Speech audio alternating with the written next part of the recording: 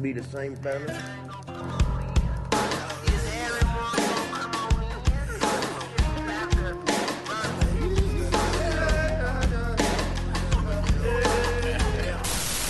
Just when I thought I was out, they pulled me back in.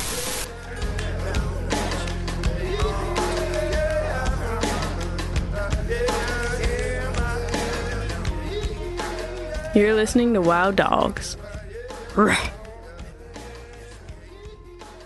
No, you haven't traveled back in time. It is not 2008. But I was talking to Joe today to see what we were going to do for the show. And with Legion being literally on our doorstep, I thought it'd be a good time to really dive into it with spoilers. Spoiling all the motherfucking things. Yeah. And of course, Joe was saying, Wow Dogs. It'll be like Wow Dogs all over again. And what some people don't know is, if they haven't listened to old episodes, is that's how Joe and I first met. We kind of knew more of each other, not so much each other through kind of like interactions on Twitter. Yeah, and even then, not all that much. And then it was an episode that I did in July of 2009 was the episode that you started on. That was episode 24. I was getting close to the end there. And that was that first spark of interest, that conversation that could last for hours. And so I thought, you know what, let's just have a little fun with the intro with that. Now then, we are going to be spoiling. So seriously, spoiling pre-stuff, spoiling what you can expect from Legion, all kinds of stuff. So if you have not done the pre-stuff, stop listening. If you're not interested in any kind of spoilers later on, stop listening. Well, I haven't played in the beta, so I don't have a ton to go off of with the new stuff, but obviously you have. You can be careful with what we spoil, but you've been forewarned. So the important place to start, obviously, is what we've been doing now in preparation for this. There was not just the Demon Hunter area that opened up, but there was also that very short event. Very fucking short. I just did it today, finally. I'd actually been putting it off, and then I was wondering, oh, great, is that going to be around tomorrow? And you were saying, yeah, but I figured, okay, I'll get it done anyways, at least for this episode. And it was like, boom, done. And I was, are you fucking kidding me? Like I said, half hour, 45 minutes just to get through the Broken Shore and the little tiny bit afterwards. We'll get into that in a little bit. And then there are, of course, the invasions that have been happening as well. And then we're going to, like I said, touch on what we can expect going forward with Legion starting tomorrow. Let's start with the invasion stuff. Now, when this was first announced, I had said what I thought was going to happen with this, and that it would be the laziest way for them to just kind of keep people busy. And as it turns out, also to help them level to 100, so I'll give them that. Yeah, it's a lot better way than grinding dungeons or quests if you're in a rush. Yeah, but it's exactly what I thought it would be. And I tired of it super fast. And if you are not 100, and I'll go you one further, in a group with a healer, you're going to die, and you're going to die a lot, and you're going to be spending a lot of money on repairs. And especially if you're a melee. Oh, God, yeah. And so a lot of people started doing what I was doing to level, and what most people were doing, is just flying in the air, gathering the experience, gathering the chests, and then just taking off to the next one, because the difference in experience was fairly negligible. So I don't know what... I know you were saying that you liked it a lot better in beta because there was more diversity, but that's not what we got. Here's the weird thing, and I don't know if they scaled this back because they were worried about load. I've asked a couple questions and I haven't gotten an answer. I have a sneaking suspicion it had something to do with that. But in the beta, the events were random. It wasn't the same 6 spots over and over and over again. And it wasn't, it did start at 2 invasions at a time. Then it did ramp up to 3, 4, 5, and 6. So that part was accurate, but it happened in all zones. And it wasn't just, where we are. It wasn't just Kalimdor. It wasn't just the Eastern Kingdoms. It was sometimes happening in Mist. It was sometimes happening in Northrend. Oh. So it was you looked at your map and that's where you had to go. Now I have a feeling there were a couple things that they wanted to do with it, because originally the XP that you gained from it was minimal on the beta. So I'm guessing they ramped it up, and I guess that the plan for it partially changed. And somebody said we can use this as a catch-up mechanic. And if we use it as a catch-up mechanic for those players that are coming back that are maybe 30, 40, 50, 60, they haven't been to Northrend. They haven't been through Cataclysm. They don't have flying. These are areas that they can't really get to, and it will make it really inconvenient for them. So I have a feeling they pared it down partially because of that. Well, it makes sense, too, if you look at where they are. They're literally in the same Starting spots areas. for Alliance versus Horde, or your Crossroads versus Dwarf and Gnome spot there. What the hell is it called? Two per faction, two each faction, and then two neutral. Yeah. So it makes sense. Yeah. I didn't like it, but it makes sense in terms of using it as a, like you said, catch-up mechanic. Right, and that's what it is. Like, I understand that that's what it wound up turning into. So I'm not gonna bemoan it too much. Did it have better potential for story and coolness? Yes. Did it serve its intended purpose? Yes. It's questionable. As far as getting people geared up and ready to go, like hitting an eye level 700 is stupidly easy with it. Let me ask you this, actually. Sure. What are the eye levels of the rewards from the starting quests in Legion? You're going to be getting like 715 stuff, but the difference is Legion is tuned for players that are not just freshly dinged 100. At least in my experience in the beta. I don't know if they changed that, but when you originally went in the beta before they did character copies, you copied over essentially what was a fresh boosted 100. Killing things was a pain in the goddamn dick. It was, you were squishy, your stats were all skewed and jacked up, and it was really difficult if you were a fresh 100. That was a big amount of feedback that they got on the forum. So I have a sneaking suspicion that the gearing, because you were at 680 in the beta, I'm guessing that 20 eye level difference was specifically to help ease the transition into Legion. Right. Especially because one of the harder things too, and we'll talk about this a little bit more when we talk about the artifacts, is some of the artifact quests are tuned for 700 eye level, especially if you're a healer. The shaman healing one was a joke when I went through it on, regular loader, my real loader. When I ran it with the boosted loader, it was, I had to restart it like 2 or 3 times. There were parts that were absolutely ridiculous to get through because the gear that I had wasn't optimal, and the encounters that they were giving you needed you to have optimal gear.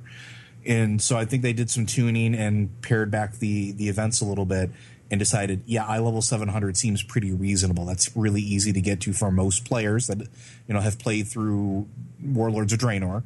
If you played through the entire expansion and you're not ending at 700, you literally did nothing because they just threw gear at you at some point. But for those returning to the game, I think that's what their whole idea for the giving you loot out of those boxes was, and the fact that you could buy loot too, and you can upgrade it a little bit as well. Is there any heirloom gear that's going to be introduced, or a manner to prolong the effects of existing heirloom gear with Legion? There already is some. There is a trinket that you could get from Archimonde, from LFR, from normal ones, from anything. You could get a trinket that would actually work to 110. And it's bind on account like everything else. So you could use it just like a regular heirloom. And there was one for each of the types of damage. So there was like a tank one, there was a melee one, there was a healing one, and then there was 2 different types of ranged intellect ones that you could possibly get. I actually have one of the DPS ones. That's it? That's it so far. They haven't said anything. Was it giving a plus to experience? Yes. How big? Yeah, enough. Yeah. Like not super much, but like I think it was like 10 or 15%. But they really want you to, and I get this. They want you to experience the game, the world that they've made. And even though they're giving you incentives to, for lack of a better term, they're giving you incentives to go through every zone, they really want to make sure that you're experiencing this content. One, to slow the pace down. And while we can argue about that, and as players, it definitely is one of the shittier things we have to deal with. From a development standpoint, I kind of understand that to a certain degree. You have to pace yourself, because if you're just throwing out things constantly too quickly, you burn yourself out or you run into shitty content. We've seen that with other games too, and we've seen that with WoW. Oh yeah, and I wouldn't suggest it as a means of bypassing too quickly so much as being able to complement whatever gear that you have that's too low, so that you can run content at your level, such as the artifact stuff that you're talking, without being under geared. But That's then the big other one. problem with that is though heirloom stats have always been lower than gear at max level. Yes. Or gear at even Even leveling has your from level, quests. too, yeah. And Legion does a really good job of just throwing stats at you really early. Right. So how Demon Hunters feel overpowered right now because all their stats are front loaded, we're all getting that on gear. So you're not going to really miss it too much, I don't think. Okay. So that was the invasions. The only other thing that I would comment on the invasions, I mean, the chests were fine, though fuck, they could have made those son of a bitches stack. For those of us that leveled characters and waited to 100 before opening all of the chests up, those son of a bitches add up. My bank was full. All my bags were full. I was pretty much starting to stack them on the ground by my bank. Yep. Telling the I'm doing person, the same can you thing. keep an eye on these, please? Because it was horrible. What I did like is that if you were opening a whole mess of them, just by virtue of the odds that you're bound to see it more, there was a lot more of the boosted ones as well, items, be it your weapon or your gear or whatever.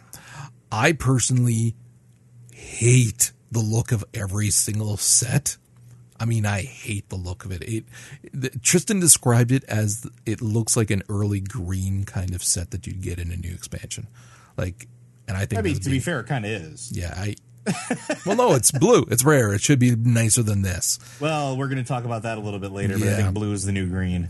And then the other thing is that you got various shards that you could use to buy Upgrade. different things, whether it is Oh, yeah. upgrading things or buying different things.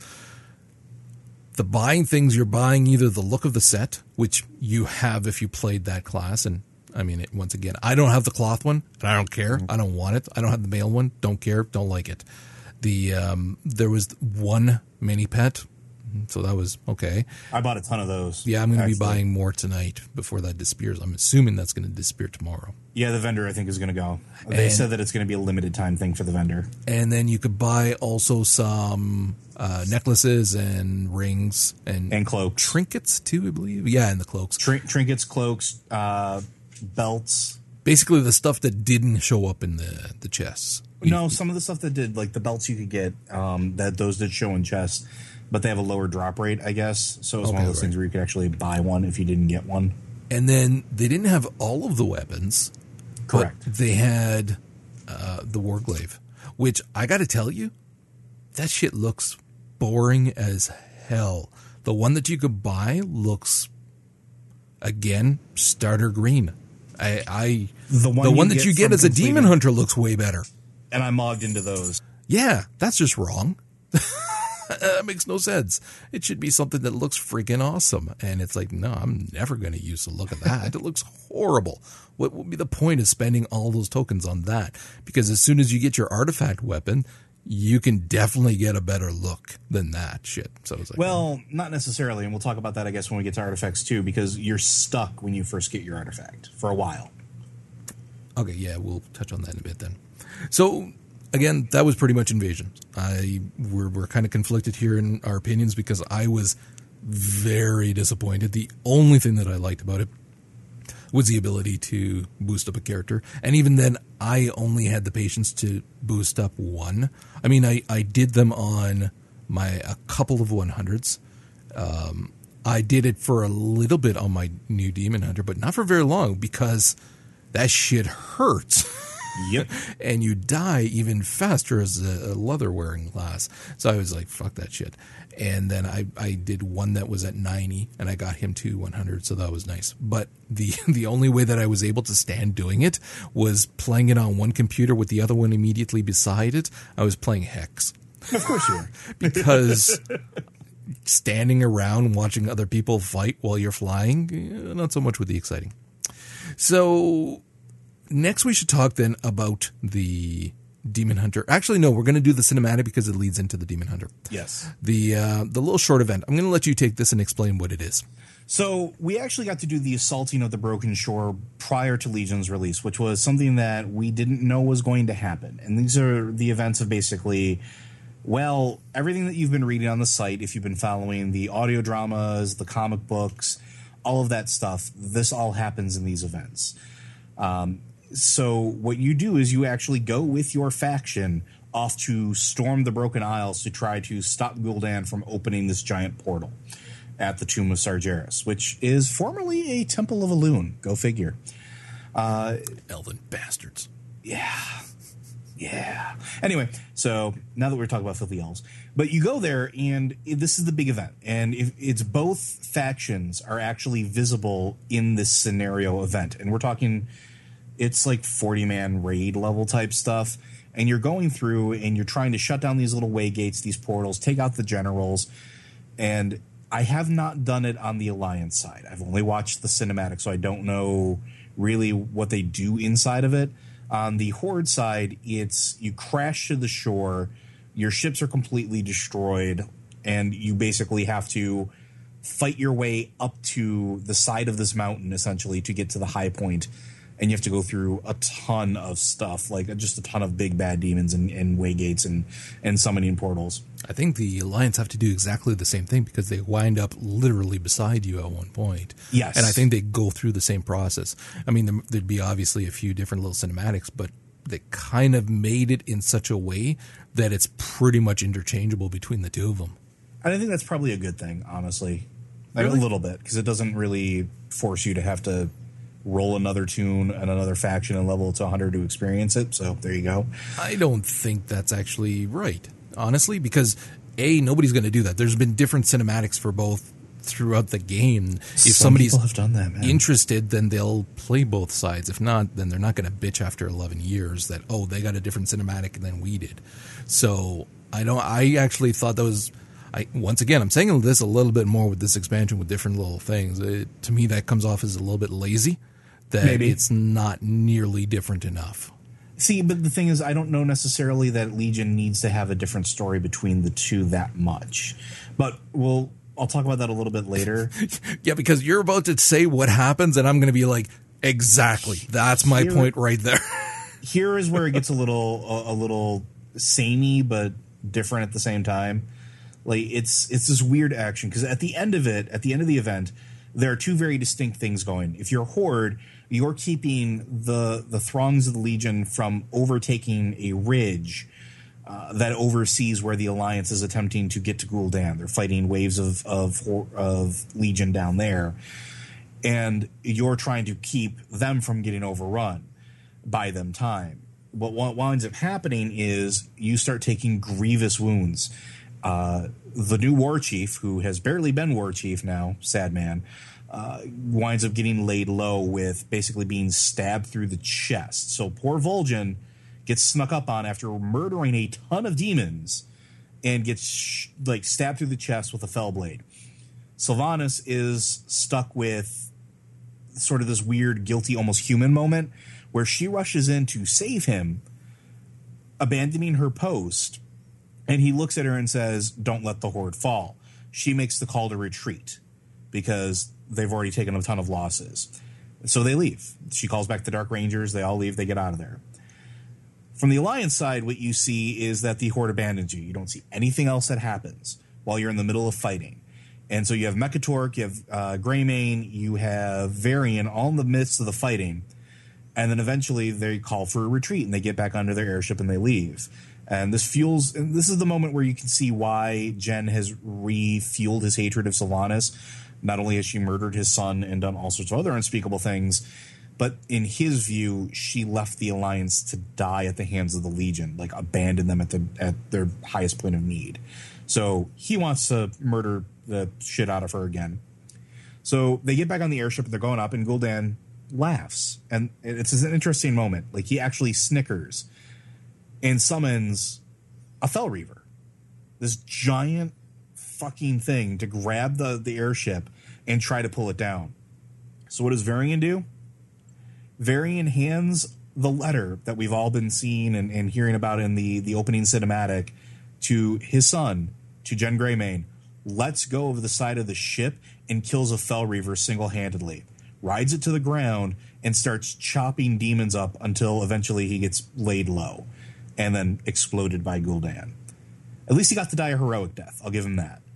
But that's kind of a weird moment, right? And I don't know what happens after that. I think there's nothing that happens after that for Alliance. Basically, you just mourn his loss, and there's like a memorial inside Stormwind. But on the Horde side, you make it back to Orgrimmar, where you're summoned before, War Chief Vol'jin. You walk in, and he dies in front of you after naming Sylvanas the new War Chief. Then she holds a big rally in front of Orgrimmar. You burn Vol'jin's body in accordance to his wishes. And then she, gets everybody ramped up and says he wants to go kill some Legion. And then there's another invasion. And they basically start hiding among themselves, trying to sow the seeds of deceit and assaulting basically both cities. It's an interesting story, push, but not as interesting as it could have been. Also, the only ones that died during the entire sequence, Tyrion was dead at the hands of basically Gul'dan. And that was one of the center points of the Broken Shore.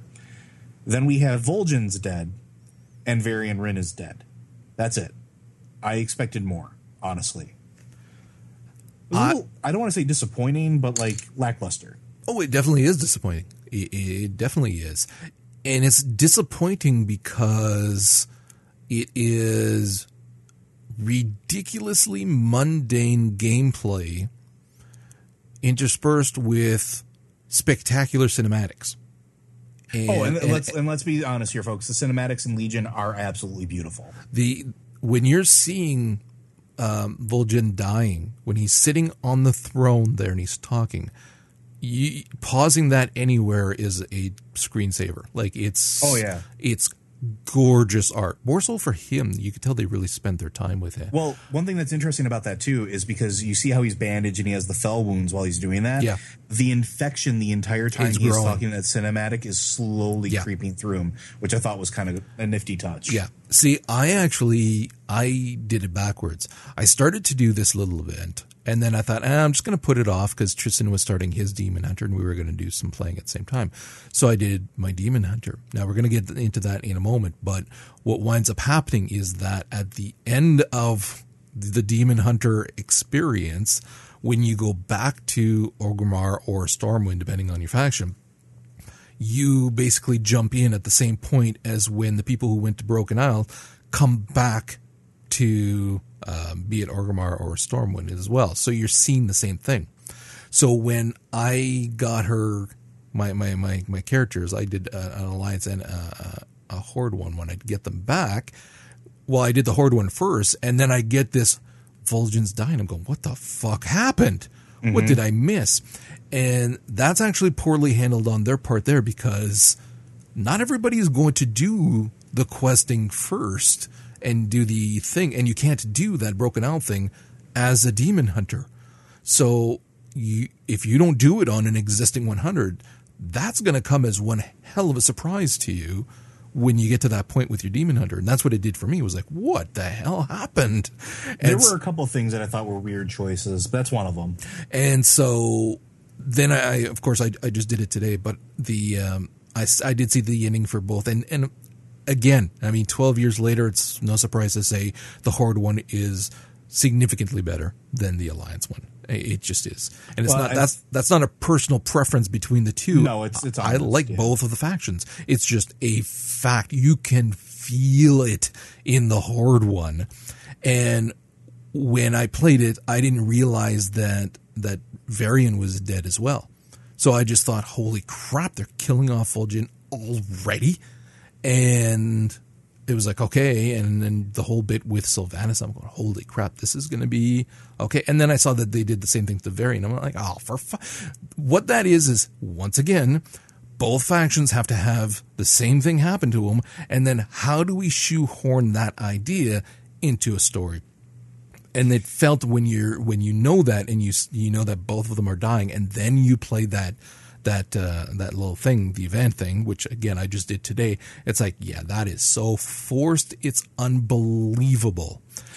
You can argue that the characters would do that. That's all well and good, but that doesn't change when it's still forced. And to me personally, that is entirely how it felt. It was weird to me though, just in the choice of who they killed, because you could kill anybody and have a similar reaction on the Horde side, right? they chose to, with Vol'jin, who I understand was the war chief, and they were trying to keep it equitable between the two factions. But he's also a minority race inside of the Horde. There's not a whole lot of Horde trolls, which is interesting. And then you have Varian, who his death has a lot more weight because there's a lot more humans in the Alliance, at least in my opinion. And it's interesting. And then he's succeeded by his son, which is, okay, that's a natural order of things. Okay, we understand that's how kings and monarchies and stuff like that work.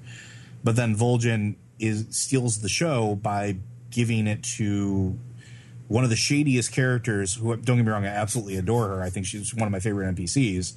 But it gives it to arguably one of the most shadiest characters on the Horde side. Okay, so you know what this is? Fan service? No, this is Obama being run out of the White House and handing it over to Clinton. Oh, no. No politics, Roger. No, but you know what it was? It was funny because as you're saying that, and it's not that I am inserting politics, although it's funny, I just thought of that there. But what I did think is that, and again, I am reading more into it than what is obviously there, but it still felt very, very much, again, like a minority that's placed in a position of power but does not get to keep it very long and is written out and replaced with something that is more acceptable to, quote, and those are big old heavy air quotes on acceptable there, to the masses. Because like you said, the trolls are seen as a minority. There's been questing all along and in various stories, everything of how the orcs have historically looked at the trolls in the same way as racist white people have looked at other minorities. And so here you have a minority class that's in a position of power, and yet the people creating that decided to remove him very, very quickly from that role. And for me, it kind of rankles a little bit because Vol'jin's a great character. Oh, God, he always has been. And he didn't get the chance to really do anything. Whereas Varian's been around since the beginning. Like, he may not have been on the throne in vanilla, but we were seeking him. There was an entire quest for the Lost King. There is an entire complicated, albeit unfinished, quest to go find him. And I thought that was, and then he came back and he had all these crazy important moments. He founded the Council of the Three Hammers. That was his choice. He's done so many other things to either incite war or to stop war. And he's had all these great story moments. Vol'jin's had some story moments, but he's never gotten to do them as the war chief. He never got to like usher in an era for the Horde, unlike Garrosh did. And I thought that was just such a waste of such a great character. I agree. I absolutely agree. When he took over, I was thrilled. Yep. That at the prospect of what we could expect going forward with him in charge, I just thought, wow, this is going to change the landscape of the Horde. And I really, really was looking forward to that. And now it's like, nope. Not at all. Now, does that mean that we're going to get that we're not going to get interesting stories moving forward with Sylvanas in charge? No, I'm quite certain we will. I'm quite certain. Her story is really interesting. So I'm certain, but the difference is that Sylvanas has still been written as a character that is very much just the world revolves around her. And yes, she cares about her group and whatnot, certainly, but she's written very often. Again, it's very, very much an egotistical character still, and that's even in the literature as well. Yes, but here's the weird thing, right? And this is, I'm going to jump ahead just a little bit because this addresses something there. There's this interesting thing with her in Legion. Her story is really complicated and really deep, and it gets explored a lot in Legion. And Legion, to me, her story is almost about her struggling to find, for lack of a better term, her humanity, which is something she kind of gave up a long time ago. But to be an effective leader, and she knows this, she comes from the Windrunner line. She knows what it's like to be a leader. She was the Ranger General at one point. She's brilliant. She's a brilliant tactician. She can be ruthless. But if you don't have compassion for your people, you fail. And she understands this, and you can see these glimmers of it throughout it. But it's such a weird thing to see without what I expected to happen. Now, what I expected to happen is I expected Vol'jin to get laid out in such a way that, you know, he couldn't regenerate, or something that forced him to step down or abdicate the throne, so to speak, and putting her in charge, but still acting as like a little tiny troll conscious to her and saying, you can't do this, or this is something you need to consider. Her shift, while good in Legion, seems against her character almost a little bit, because she doesn't have any outside influences pushing her that way. Not to say her story isn't good. Her story is probably one of the better ones that we get for faction leaders in the entire expansion. And I really love what they do with her, especially in Stormheim. And if you're a Sylvanas fan, go to Stormheim. Her story is amazing. I just wish they kind of would have left something like that there, or something a little deeper. I agree. I'm looking forward to seeing what's going to be there, but I'm disappointed by what we didn't get as well. And a large part of that, too, is just this massive, massive disappointment in Warlords of Draenor's story that is still prevalent now. I mean, with this here. I'm certain it'll change as we move forward in the story arcs. But as it stands right this moment, we're still feeling that effect. And it's like, fuck, I will be so happy when that is far in our rearview mirror and we don't have to deal with that crap anymore.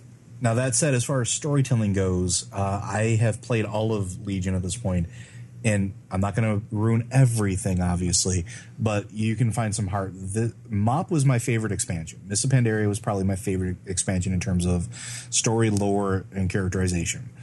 I think it is number one. I don't think it's being dethroned from number one, but this is number two. Legion is definitely right up there with it as far as what it does with its caliber of storytelling. It's cohesive so far, and that's something that Warlords never had. See, based on what little we've seen so far, I'm loath to put it at 2, simply because of the starting Demon Hunter area, and let's transition right into there.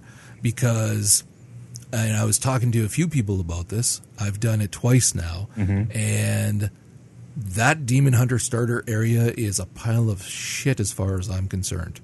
Now, you're forced to do, in terms of gameplay and quests, a ton of the same fetch and kill 10, not rats, demons at this point, quests that we've been doing in MMOs for decades, that I think that more people need to speak out against it for it to change. And the idea that, well, you got to kind of do... No, you do not. You need the imagination to think of something better. And hold on a second. Okay. Because I again, and Tristan felt the same way, and I talked to some others that felt the same, although I talked to others who loved it.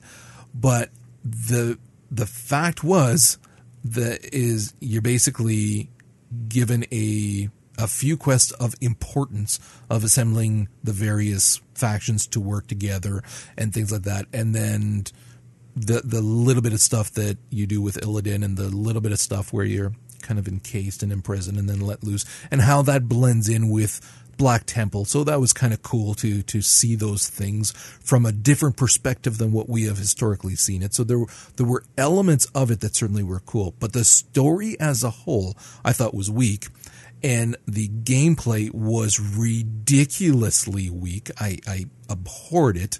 And by gameplay, I don't mean the gameplay of how you play the Demon Hunter so much as the questing, the various things that you had to do.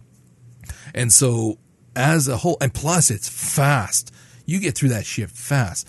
Now, when you compare it to the other new class before that, the Death Knight, and you look at that starter area and everything that you have to do when you're there, and yes, there's some similarities in terms of the fetch quests and things like that. Granted, that's still years ago now, but still, overall, originality in quests as well, because there's some there that were, and the storyline and cinematics, amazing. Plus, you're still looking at, 3 hours at least to get through all that now, whereas this was done in no time flat and it was boring as shit. See, and I don't know, I kind of view them through similar lenses. I agree that some of the quests for the demon or the Death Knights were better in terms of like variety. I think that the Demon Hunters were, I don't want to say problematic, but they're also kind of single-minded with their necessity, right? And I think that was part of the problem with it, because the story of the zone was kill demons. That was it.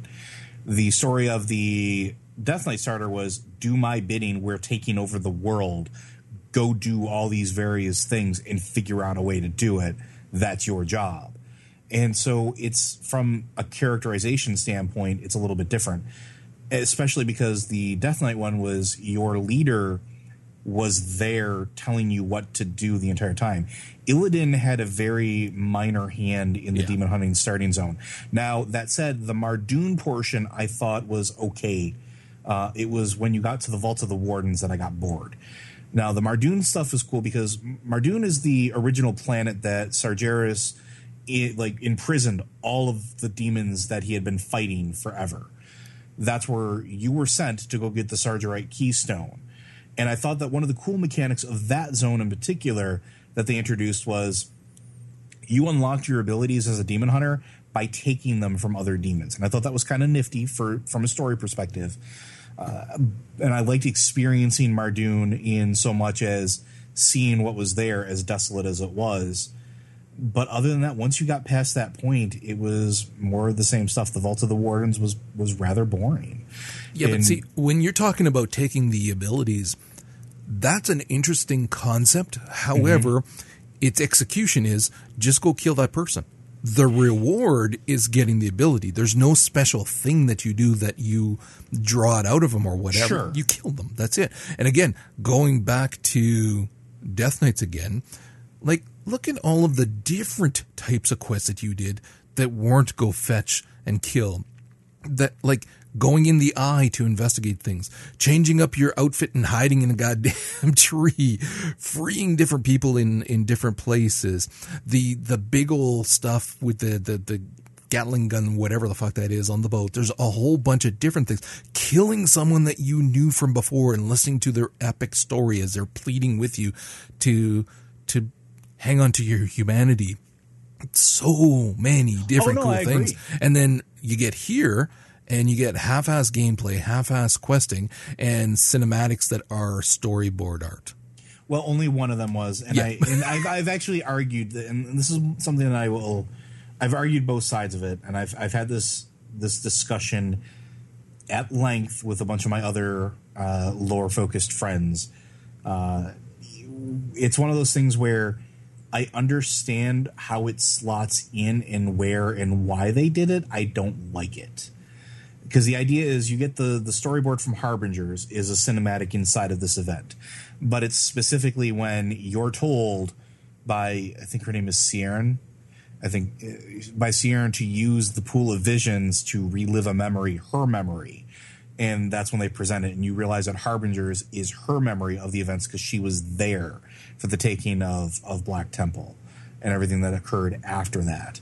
And I thought that was interesting in that regard, but it was also, to me, I thought it was, I don't want to say, lazy's not the right word. Oh, it is. Hold on a second. I was going to say misguided. I think is the proper word. If that was their only faux pas, I would go with misguided. Sure. But it is not, and so I will not. I feel it was lazy. Now, and that's not to say that I don't like Demon Hunters. I think they're actually really cool. I think their mechanics are pretty cool. And I like the idea that you get to play this ancient class that existed, 10,000 years ago when Illidan was around. But yeah, they could have made it more engaging. And I think that's the only thing I don't know. I feel like they rushed it a little bit. I'm going to be probably in the minority when I say that while I enjoy playing the Demon Hunter a little bit, it is actually far from my favorite class. And often when it's the new one, you have the most fun with it, and you're like, I really want to just play this one. And I did both specs because, again, the two characters, so I figure, okay, I'll do a tank and a DPS. And I really am not that crazy about it. Like, it's fun, but it's like not that big a deal. I mean, meanwhile, my freaking Fury Warrior is a blast to play. That motherfucker is ridiculously fun to play. I got my druid up to a horror druid up to 100, and again, still love that class. Always will, probably. Played some other ones, but this one here, I don't know. It part of the mechanics I find feel clunky actually, and the leap. I like the dash, but when you change it to leap for a tank, I don't find that it works nearly as effectively as, say, the Warriors heroic. See, but I think that was partially, and this might be me giving them too much credit, and I'll freely say this up front because I don't know the design intent. I think part of that, though, is because Legion is all about brand loyalty, so to speak. Your class is your center focus for everything. It's your identity. It's how you progress your story. The class story is integral to everything that happens with you, such as the first thing that you're going to experience when you drop into Legion, which is going to open up your order hall, which is your central hub for everybody of your class, all of your specs. And these are these central power locations all throughout the Broken Isles and Azeroth as a whole.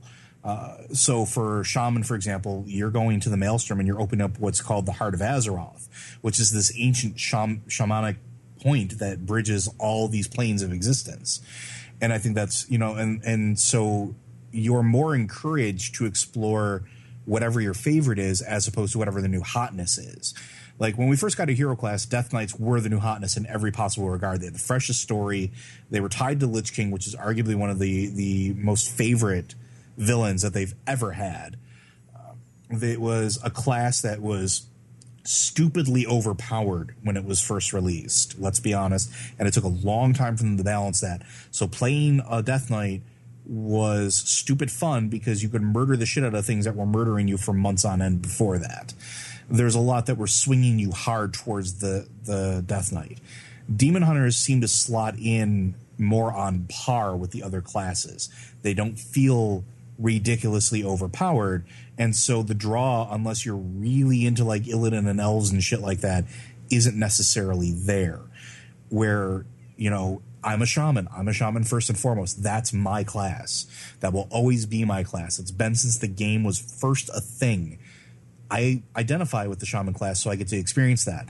And they're really pushing that class identity this expansion, and I think that plays into how they develop the Demon Hunter. Well, I agree with what you're saying. The problem, though, is that based on the level of fervor that we've been seeing for specifically the Demon Hunter class, there's a lot more people that I know and follow who are ecstatic about the class that never even bothered or barely bothered with the Death Knight because there were aspects of the Death Knight class that really didn't appeal to them. There is something about that Demon Hunter class, the allure of it and all kinds of things that appeals to a much broader audience. And it's a negative way of dwindling that down so that not everybody's playing them. But what winds up also happening is that it's just not as fun to play as well.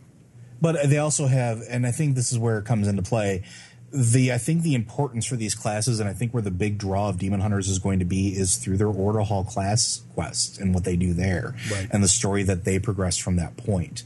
And I think that's kind of the important thing. So I'll talk a little bit more about Order Halls just in depth, since it seems like a good segue in here. Yeah. It's when I say that these are the most important things to you, these are the most important things to you. Whether you're going back to this holy place like. Warriors, you go to Valhalla. You literally go to Valhalla. It's a place. It's a Titan-created place, but it's a place. Hunters go to the first hunting area that was founded in High Mountain and gifted to the hunters of the area by the High Mountain Tauren. You have all of these iconic places that revolve around your class in such a way that it being the first thing you do is important. You're establishing a base for your order. You're establishing a base for your class. You're bringing them back from the brink of what they say is destruction, although even only a couple of major NPCs died. But yeah, it's in the story that progresses from, and I haven't done all of them. I've done Priest and I've done Shaman.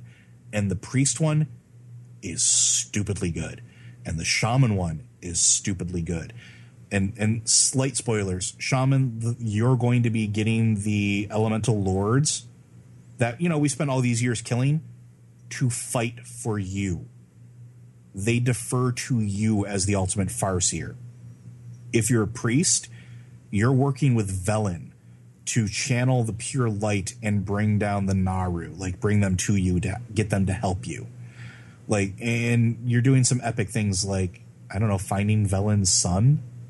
How long is the quest line for the order halls, respective to how long it takes for you to get through the zones and to level to the new cap?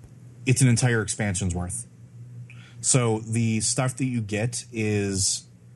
So when you first get your order hall, what you wind up doing is you clear it out. You after that, you go and get your artifact. When you get back from doing your artifact, they show you what is basically the zone maps for the world. And this is where you get to choose where you play comes in, because you get to choose from this map where your first breadcrumb is. Where do you want your forces to go? Where are you going to go help and scout and find things?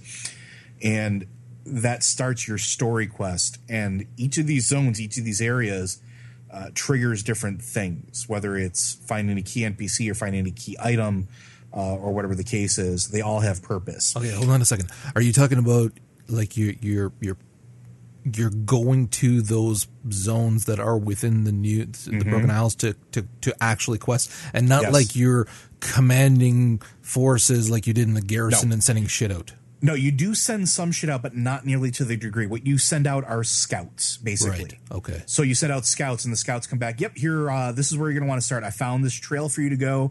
You're looking for this pillar creation. We think it's here.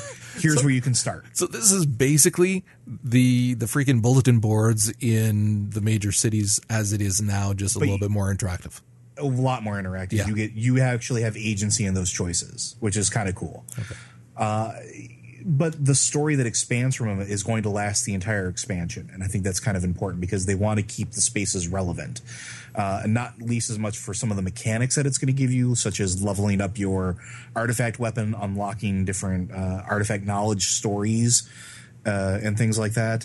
But it allows you sort of that feeling of, oh, I have this place I can retreat to and kind of chill out that's not a major city. But I can chill with other shaman or other druids or other people of my same class, which is kind of nifty. And the other cool thing about it is you do get to see key NPCs from lore that you do interact with that are important to you, minus warriors who basically don't have any key ones that are still alive. But like shaman, you're in there with, Nabundu. You're in there with basically every named shaman you could possibly find. Same with the priests. All of the important priests that exist are in this hall. Same with the paladins as well. Death Knights are another one that have a really cool story with their order hall because, it's the Arceus again, but the Arceus is parked at the Frozen Throne now. And you're working with a tenuous partnership with Fordragon. It's interesting. And there's all sorts of cool little things there that they do with it. It's engaging. It's far more engaging than sitting in Dalaran and waiting for a quest to pop up or something stupid like that. At least I think it's a better way to present quests and letting you have choice. I'm going to have to wait and see, obviously, because I am so disillusioned by garrisons and the obvious comparisons that these have to garrisons. And yes, it sounds like there's a lot more to them and it'll be a lot better. The idea, though, of being with a whole bunch of other shamans, I don't see how you would spend any more time talking to them than you would random people in Orgrimmar. And maybe you'd be there's surprised, actually. In a beta, because people are chattier and more friendly in a beta and things like that, because there's that closed-off feeling of doing something special, whereas in reality, once everybody's in and flooded those areas, I can't see there being a lot of priest chat in the priest order hall versus just kind of the same kind of stupidity that you'd get in any general chat. Sure, and that's a risk you're always going to have when you have a large number of players kind of gathering together. Yeah. That's an inevitability. It's going to happen, especially as the expansion drags on. But you can, when it comes down to it, if you really feel like it, you don't have to interact with them. Oh, exactly. And that's my point is that that's not a selling point to me. That's not a selling feature because I see that going downhill so fast. And I don't think that it's going to be anything that's going to be, I mean, again, garrisons have their own chat too. And I turn that shit off. Yes, because garrisons also only allow you to have 3 people or 2 people in your garrison at a time, whereas this one, not you can have. No, I mean like general chat, garrison chat kind of thing. So yeah, again, maybe it will be significantly better than what I'm thinking. It's just unfortunately, I keep going back to everything that was done wrong with garrisons, and to me, it's a mechanic that I kind of would prefer not have been implemented, and they just do something more original. For what it's worth, I hated garrisons. I would want to burn them to the goddamn ground if I could. Like, I'd go back to mine and be like, oh, see you guys later, light it on fire and leave, and never come back.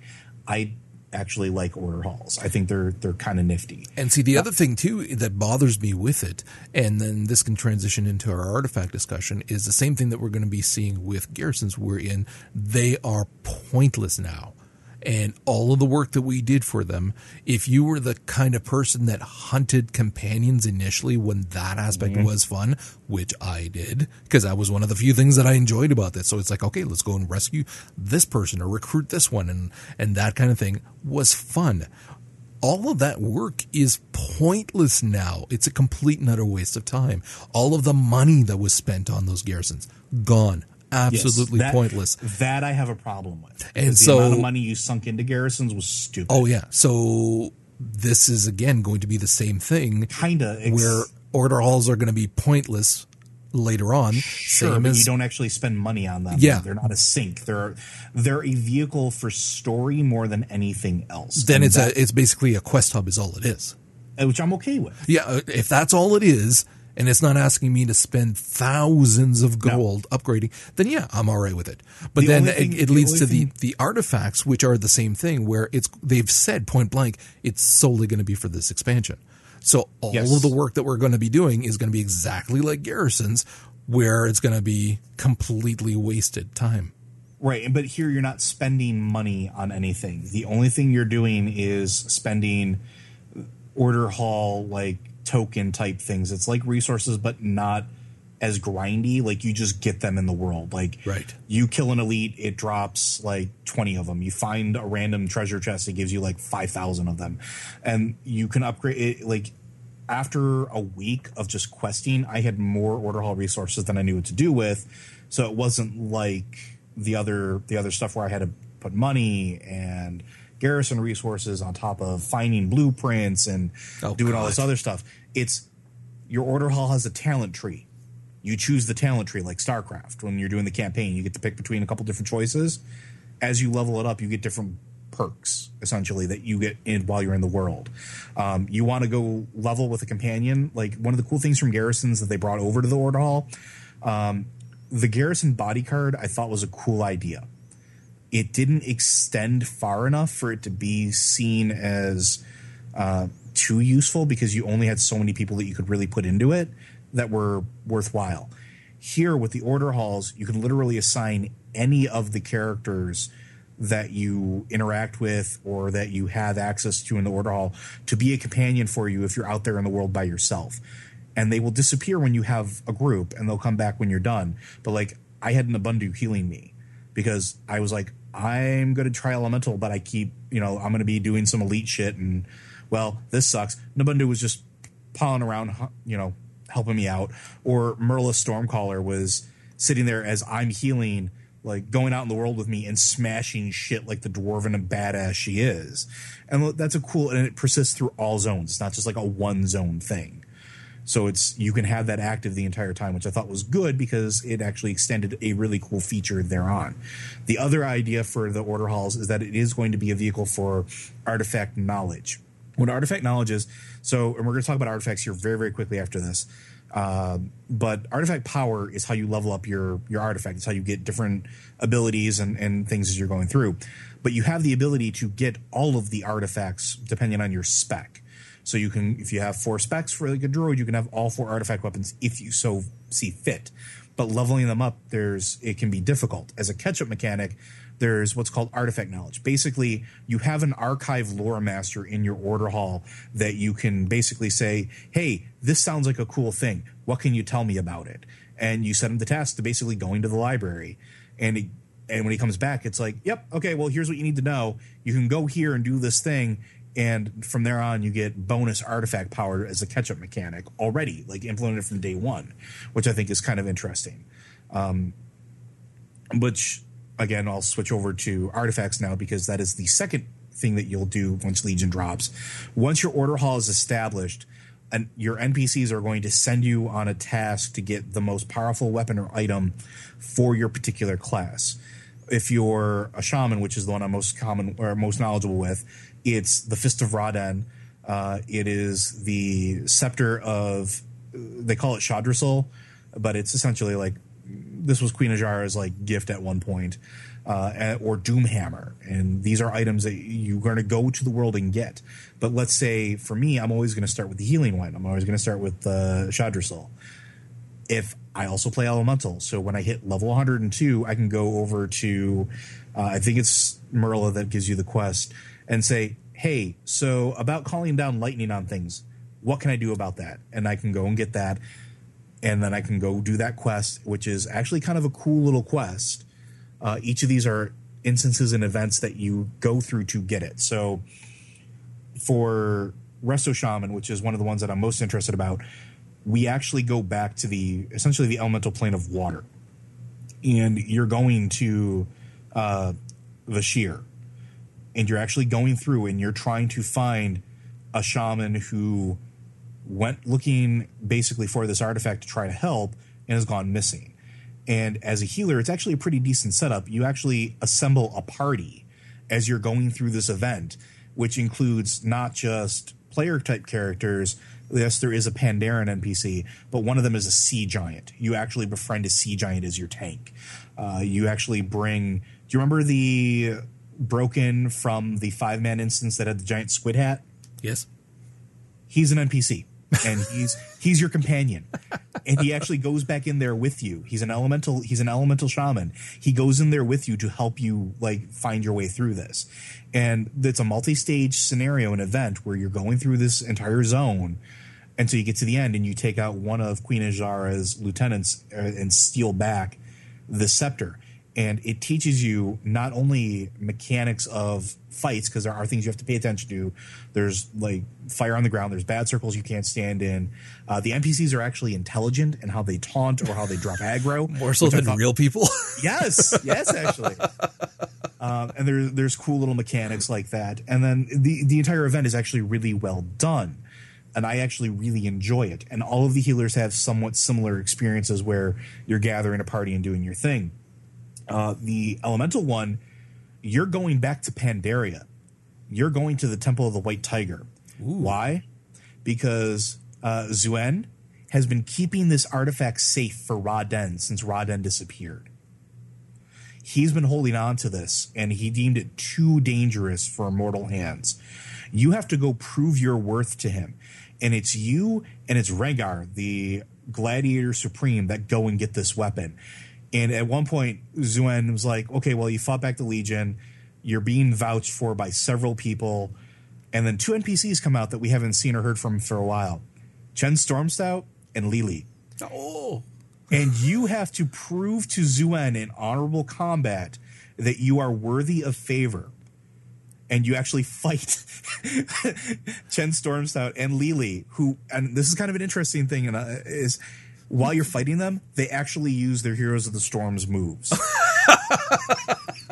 So they actually incorporate Heroes of the Storm into World of Warcraft in that regard, which I thought was brilliant. I saw that and I'm like, wait a minute. Wait. Holy shit. And it's actually really well done. And at the end of it, Zuen does give you the item and you do have this like horrendously cool like cinematic where you're fighting off the Legion at the end, and it's really well done. And that's the elemental one you said? That's the elemental one. That's actually, I tend to play elemental on mine, so that's you're gonna like that. I have not done the enhancement one, but the enhancement one is in Deep Home, so you actually go back to Deep Home as well. So every class, every spec has something like this. The cat druid one is amazing. the talons that you go and get, these were the old druid of the Talon claws that were gifted by, I can never remember the wolf's name. Ah, shit. I know who you're talking about. But the white wolf, the ancient, he gifted this to the druids, and nobody could handle the power.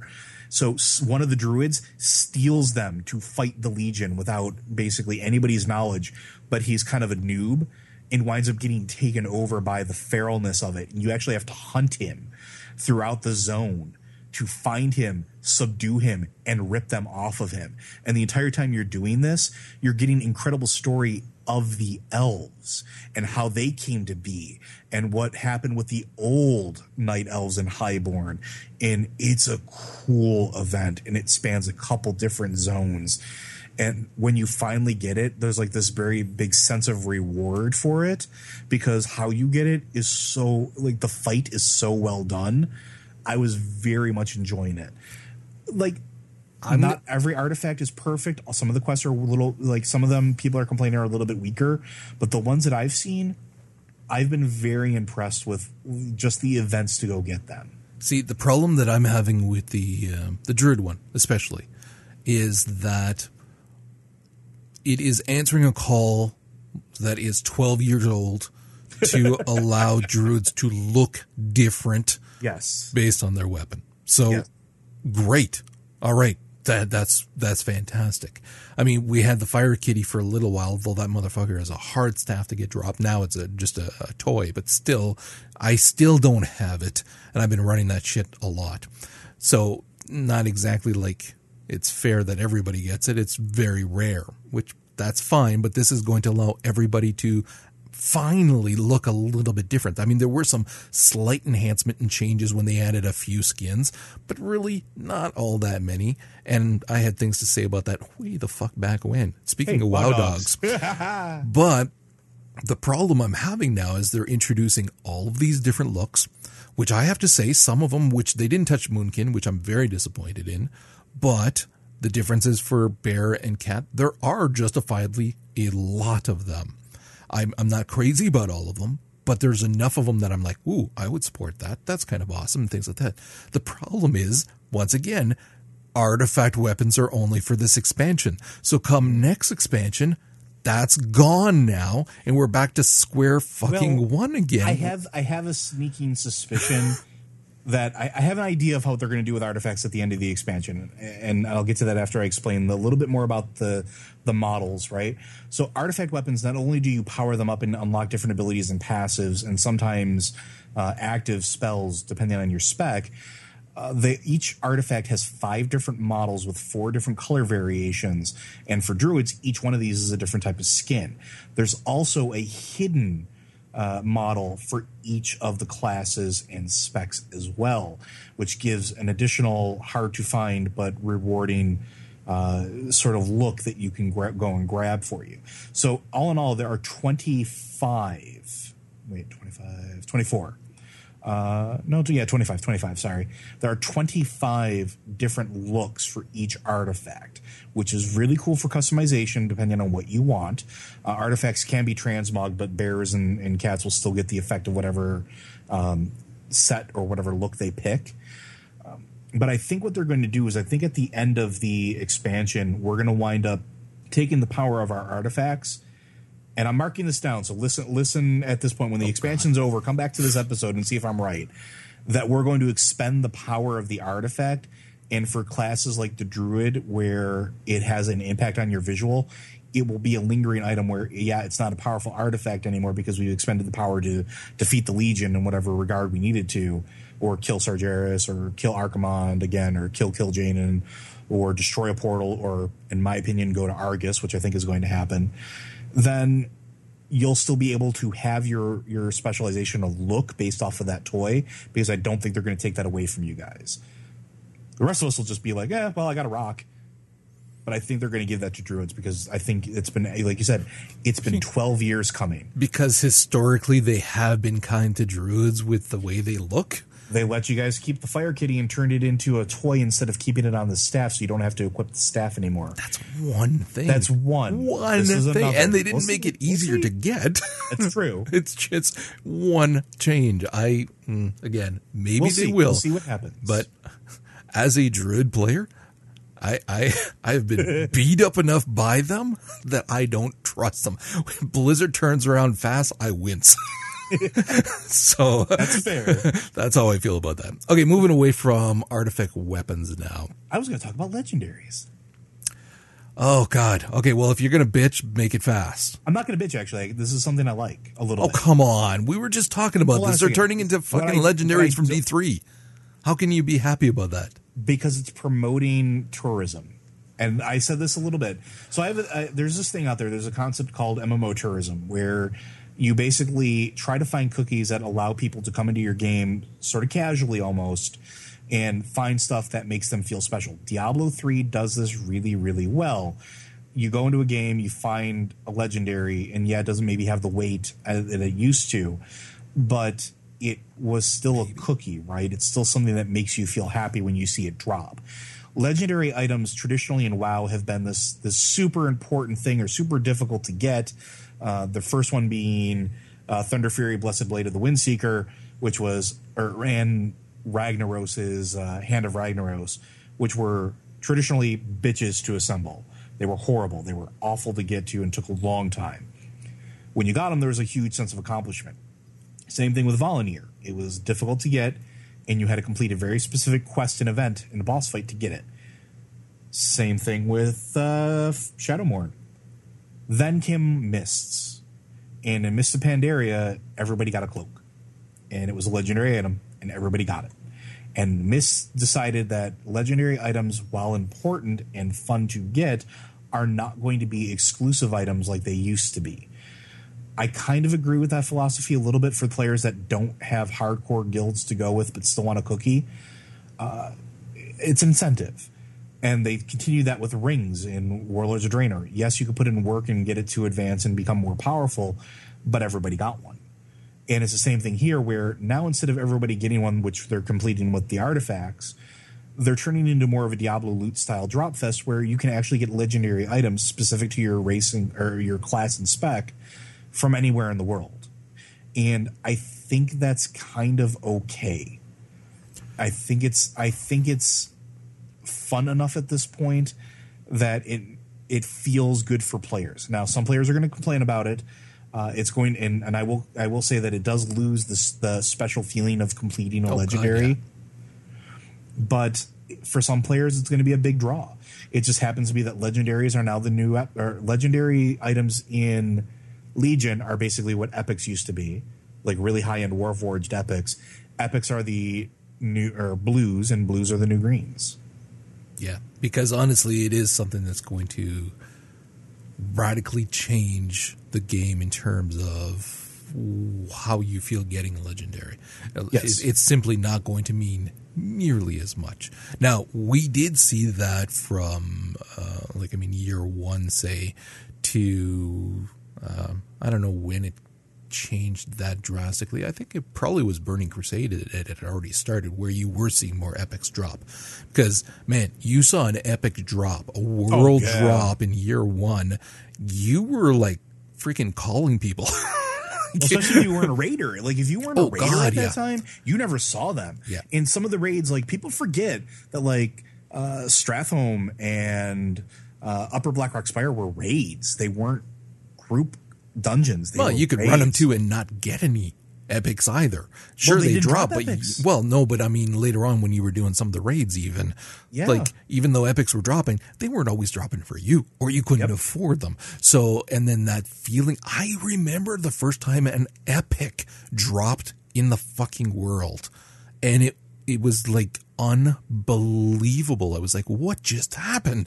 And I'm talking to people, and it was huge. And then that, of course, changed when epics became candy all over the fucking place. Mm-hmm. And now I fear the same thing is going to happen with legendary. I think that again, it was a good enough system where epics were good gear, very easy to get, that you could still have something above that, which was extremely rare and hard to get. But you're taking that away now by giving a Diablo 3-esque kind of loot mentality of epics or legendaries for everybody. So, okay, what's going to be more rare then? Because that's what you want. You want that ultra rare something, and that's what it's in the fucking name, legendary. It's not going to be legendary if it's falling off a fucking boar in some friggin' starter zone. But it's not going to be a boar in a starter. Well, okay. It might be. It won't be. The first time it happens, I'm going to rub your fucking nose into it. I want you to. Here's the thing. I'm hopeful. I'm hopeful that this is going to be a good thing for the game. Because one of the things that WoW has struggled with is keeping players with incentive to come back occasionally. Not necessarily stay logged in all the time, but give them something to come back to. And legendary items for a lot of players, that orange text is a great motivator, just like epics used to be. And I think that's okay. Yeah, but it won't be if they're dropping like candy. I don't think they need to drop like candy. Not necessarily. I think that they need to be something that is still it's rare enough when it happens. I think that these need to be what epics were in year one. If they do that, I'm okay. If they do that, but that's not what it's sounding like it's going to be. They have not specified it, especially because they say that there's some level of bad luck streak protection. And I think that has to do more with there are a subset of legendaries that are specific drops from specific mobs. And there's some of them that require you to go into like special instances or zones. And I think they're trying to not have another Dark Shaman's transmog scenario where you can go 500 days without getting it. Fuck you guys. I think they're trying to do it where like the Resto Shaman one drops from the Eye of Azshara's instance, which is a fun instance but a brutal instance. And I think they're trying to do it where if you run that like 50 fucking times, you have a slightly increased chance of getting the thing that drops from there. See, the only reason why I'm concerned is because I was just reading about that today where they were saying how by default you can have one legendary and then there's at a time, quest from your order hall that allows you to have more than one. Not a quest, a talent. A talent. A talent, yeah. Which means it is going to be more easy to get legendaries if you can put a talent in to equip more than one. That ain't like year one epics at all in terms of drop rate. It depends on how they do it. We're going to have to see, and this is one that I'm going to reserve judgment on until I see how it's actually implemented. Yeah. Because I will say this, in the beta, this wasn't a thing. So I can't speak to it with any sort of clarity or certainty. Yeah, I'm thinking about it in terms of D3, honestly, because when they initially did the increased drop, it was amazing. Of course we had fun. Mm-hmm. They were dropping, but that was very, very short-lived because it became a point that they were everywhere. They dropped all the time. And so seeing that orange text, it no longer means anything to me. There is quite literally no excitement anymore from seeing orange text. And I am worried that if the drop rate is too high, that it will wind up being the same thing. So we'll see. And that's fair, but that's also not to say though that there's not going to be other incentives to log into the game. There's other things that they are going to do that are pretty damn cool. They're bringing back world bosses, which is something that they've been kind of half-assing for a while. There's a lot more of them now, and they're varying degrees of yes, you need a raid group to you can do this with, 10 people. They're all over the place, and I think that's kind of cool. And they drop different types of things. Some of them are actually will have the hidden artifact appearances for some of the classes as a potential drop. There is going to be 11 world bosses at release, which I think that's good, as opposed to the 3 that we used to have per expansion, the 4 we used to have per expansion that weren't very exciting. There's also going to be a ton of dungeons that come off right off the bat. There are 10 dungeons that are completely scalable from the time you start the game till the time you get to the top way. There's Assault on the Violet Hold, because apparently we needed a Violet Hold again. Court of Stars, Eye of Azshara, Maw of Souls, the Art Way, Black Rookhold, which is the huge druid instance, which is actually really fucking cool. Darkheart Thicket, which is another druid instance, which is sort of like the precursor to the Emerald Nightmare. Halls of Valor, which is all about the warriors. Neltharion's Lair, which we actually get to go through, where Deathwing basically lived when he was still Neltharion. And then we have the Vault of the Wardens, which is basically another almost like Violet Hold type place, but with different things that have been captured over the course of the 15,000 years of the game world. There's a lot that you can do right off the bat. Now, Karazhan was also announced, as they're going to be redoing Karazhan as a 5-man dungeon. It will not be initially part of the release. It will be part of the 7.1 content patch, which means that they're still going to be looking at adding 5-mans to the game after release, which is something they traditionally have not done, which I think is good because raids are fun.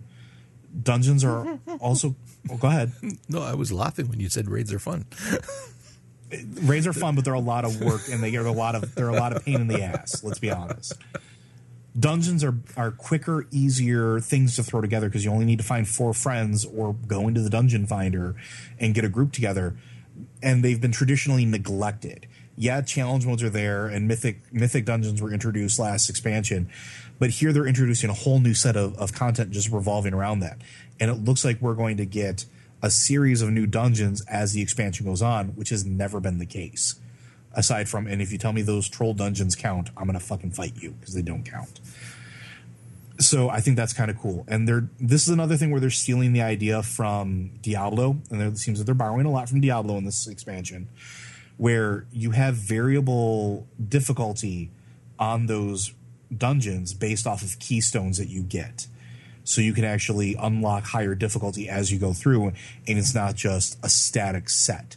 So it can remain relevant to you the entire time you're playing the game, and the gear that drops will be, the eye level will be based off of the level of content you're doing in those dungeons. So if you never want to step foot in a raid, but you want to have some cool gear to go do other shit, you're going to be able to viably do that through 5-mans for once, which has never been the case. Okay, let's move on to the actual Broken Isle stuff that we can expect. And we're going to keep this not quite as long. And when I say we, I mean you, just because we are running a little bit long. No, not at all. This is great. This is fantastic information. But in terms of the zones, give us what the zones are that you can play in. We've all been told how you can go wherever you want and start in whichever zone you want and scale to it. So what are the zones, and what's kind of the overarching story that you can expect in that zone and points of interest? Just kind of like briefly. Okay, so I'll start with High Mountain, which is one of my favorites. So High Mountain is one of the ancient places where the Legion first attacked way back when, and this is the home of the High Mountain Tauren, who were the only Tauren to sort of gain the favor of Malorn and Lune. There's a very deep story here. If you're a fan of Tauren and Druidry in general, shamanism, spiritualism, anything like that, it all ties into here. It also has a very central story regarding everything that has to do with the Black Dragonflight. And there's some very big surprises and upsets to lore from that we've expected as being a thing for the last 10,000 years in the game world. Stormheim is a Vrykul main place. This is sort of like the Viking North, where Odin lives, one of the Titan Watchers that we've never heard from since, well, ever. We knew he existed. We've just never seen him. He exists. And this story centrally focuses on not only that, but it focuses on Valhalla, which is very important to this Titan story, as well as the undead storyline in Valkyr. That's very, very central. And this is what I'm saying, like if you like Sylvanas, this is the place you want to start. Suramar is an interesting place that's more about like magic and the Nightborn. And it's not, you can quest around it, but that's going to be where one of the main raids is going to be. And you can see it's a giant magical city protected by a dome.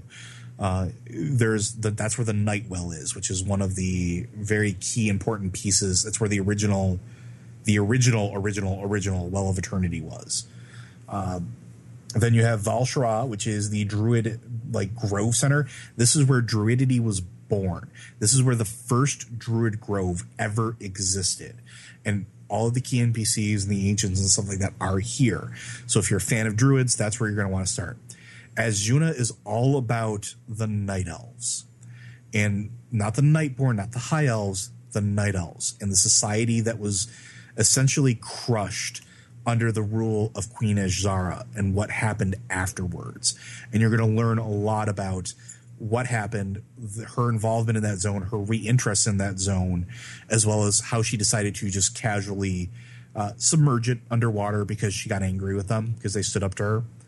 There's a lot of cool stuff, though. Now, those are the 5 zones, and each of those zones is going to have a pillar of creation in it. And the pillar of creation are Titan artifacts that the Titans use themselves to forge the world of Azeroth into what it was.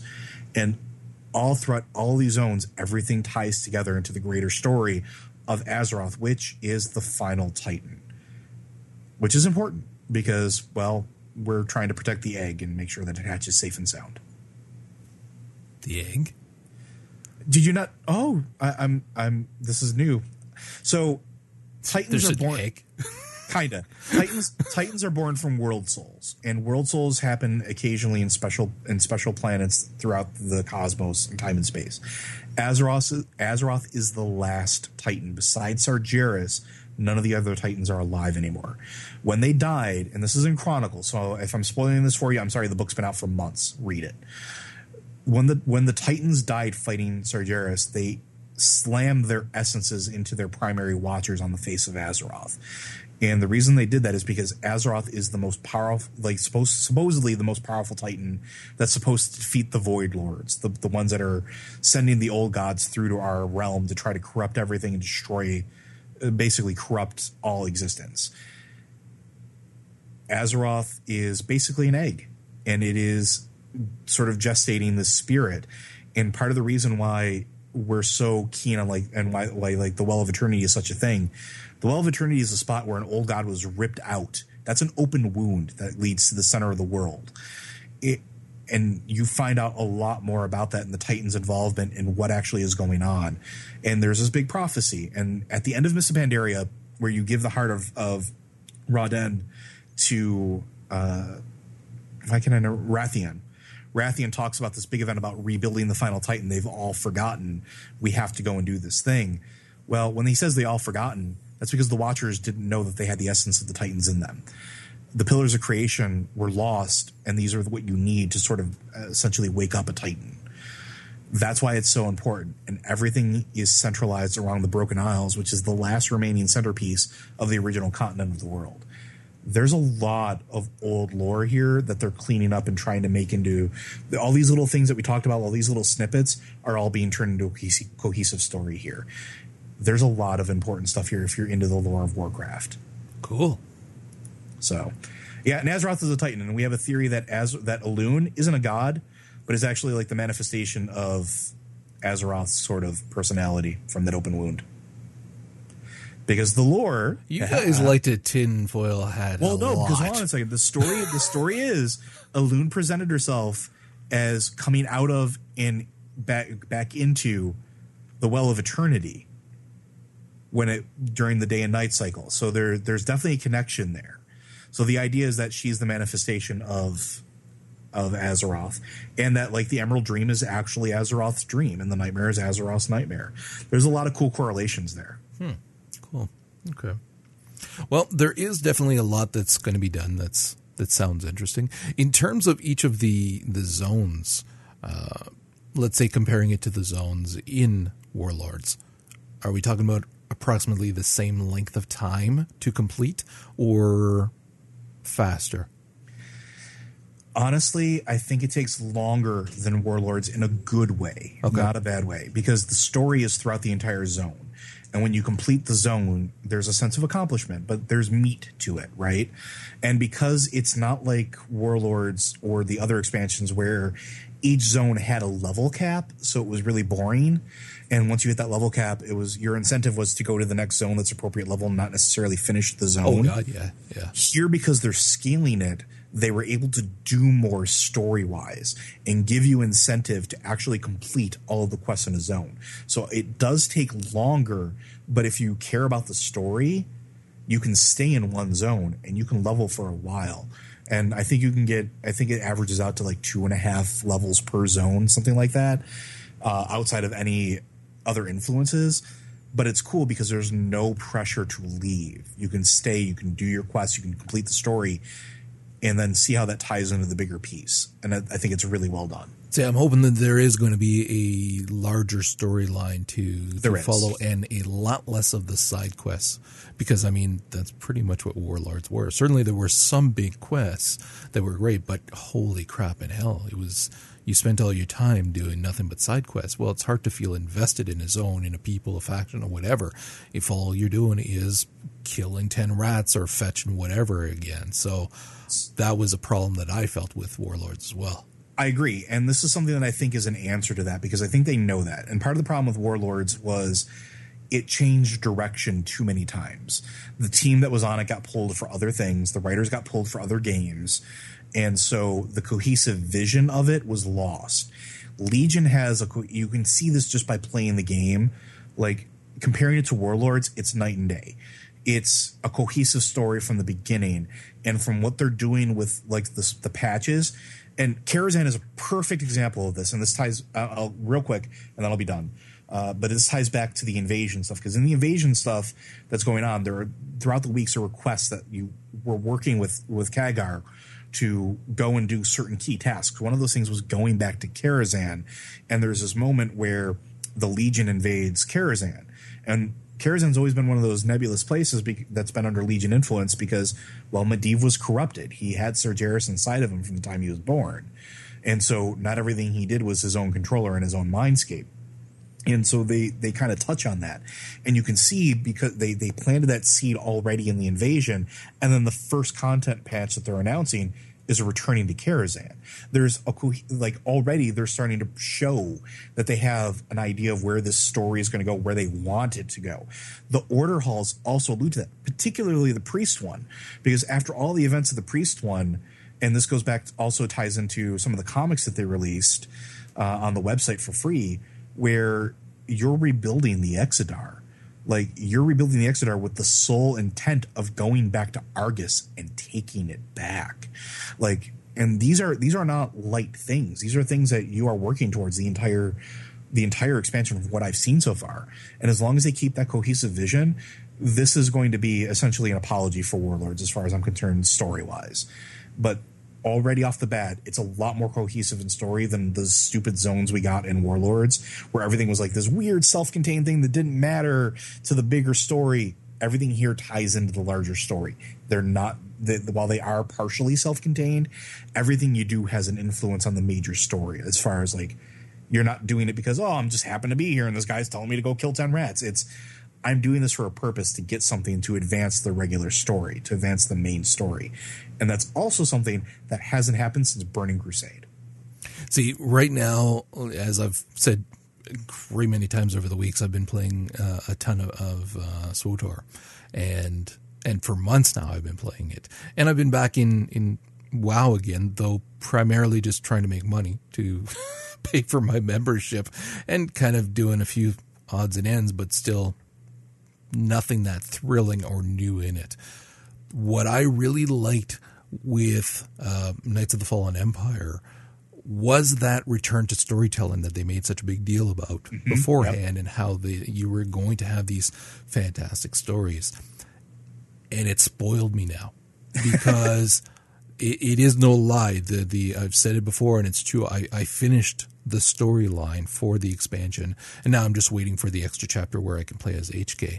But each chapter, while not excessively long, I do wish they would have been, some of them a little bit longer, but still, each chapter was such a spectacular mode of storytelling. They did such a great job. Now, this is BioWare, so they know how to do that. And they kind of lost their way for a little bit there, but they quickly got back on track. And you feel amazing going through those storylines. And again, some of the most impactful scenes that I've seen in all of SWTOR were in this expansion. So that's kind of spoiled me now, because I'm worried that I won't get that in this, and I really hope it will be similar to that, where it is that grand, amazing storytelling device where it's not about go kill 10 rats. It is far more impactful what is happening, and the stories are great. So again, I'm hopeful, but I'm a little worried at the same time. Well, that it's the not trick hold up. the trick for that here is going to be pacing. If they have a good pace and they release the content regularly, that's what we'll get. If they don't, then we're going to be stuck in that sort of rut where we're going to be waiting long lengths of time to get this information, to get these stories. Like SWTOR, I feel like not only do they do fantastic storytelling, but their pacing is good. Whereas they're releasing content fairly regularly as far as it goes. Like it's reasonable lengths of time as far as if I'm recalling. Correct me if I'm wrong. Yeah. Oh, yeah. They were, each chapter was coming out every month, pretty much. There was just one that was a little late that I know of.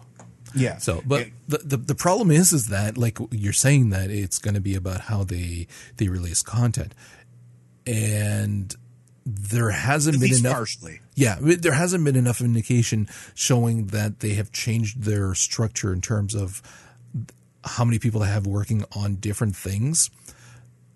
Warlords of Draenor was released in 2014, certainly November of 2014, but it was 2014. And when you look at how much content has come since then, it is laughable. Like, you have people like myself who spent over a year not playing because there was fuck all to do in it.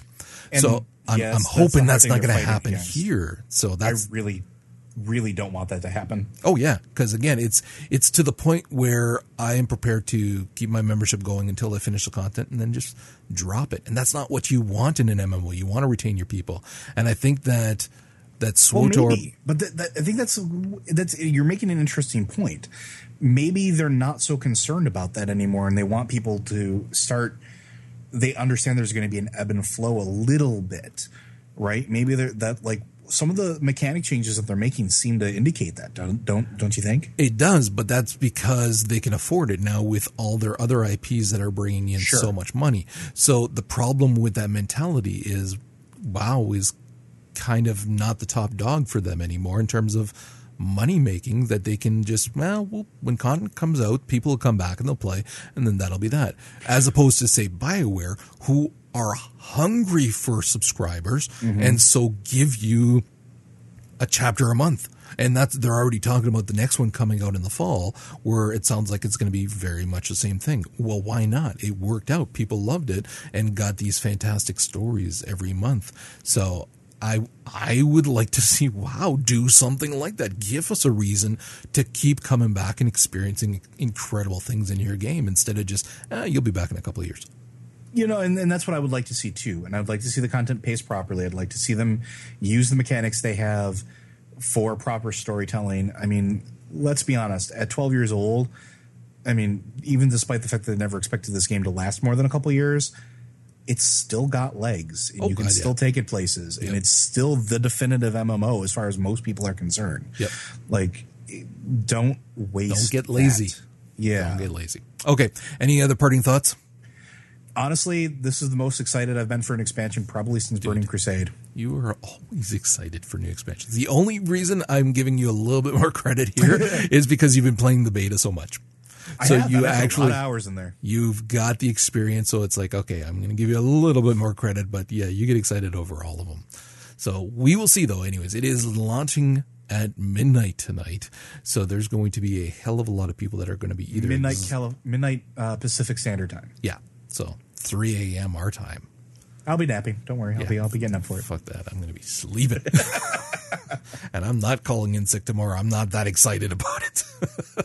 But there's going to be a huge productivity drop tomorrow. I assure you. Oh, there's going to be the 72-hour bug in North America. Don't worry. Yeah. So anyways, thank you for listening. I hope you enjoyed it. Stop by the site at forthelore.com to give us your comments and thoughts on the expansion from what you have played, if you did any of the pre-stuff, and if you've done the Demon Hunter. Of course, you can find us on Twitter at ForTheLore, or individually, Joe's Loaders at JIM Zen Buddhist. Vince was not here tonight, as you may have noticed, and not because we were talking of WoW. It was totally because we were talking about WoW. It was partially, I'm sure, but no, he just couldn't make it tonight. Leave us your thoughts and comments also on iTunes and Stitcher, and with that, we will see you guys next week.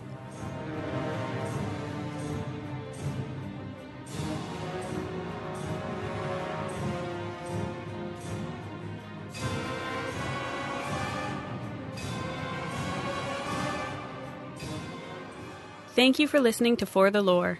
Each week, the show is broadcast live on Mondays at 7 p.m. Eastern. Stop by forthelore.com/live to join the conversation and have your thoughts discussed on the show. If you'd like to hear more from the guys, check out Comic Book Informer, a weekly podcast from Vince and Roger, as well as Popcorn Ronin, a bi-weekly movie, TV, and anime podcast.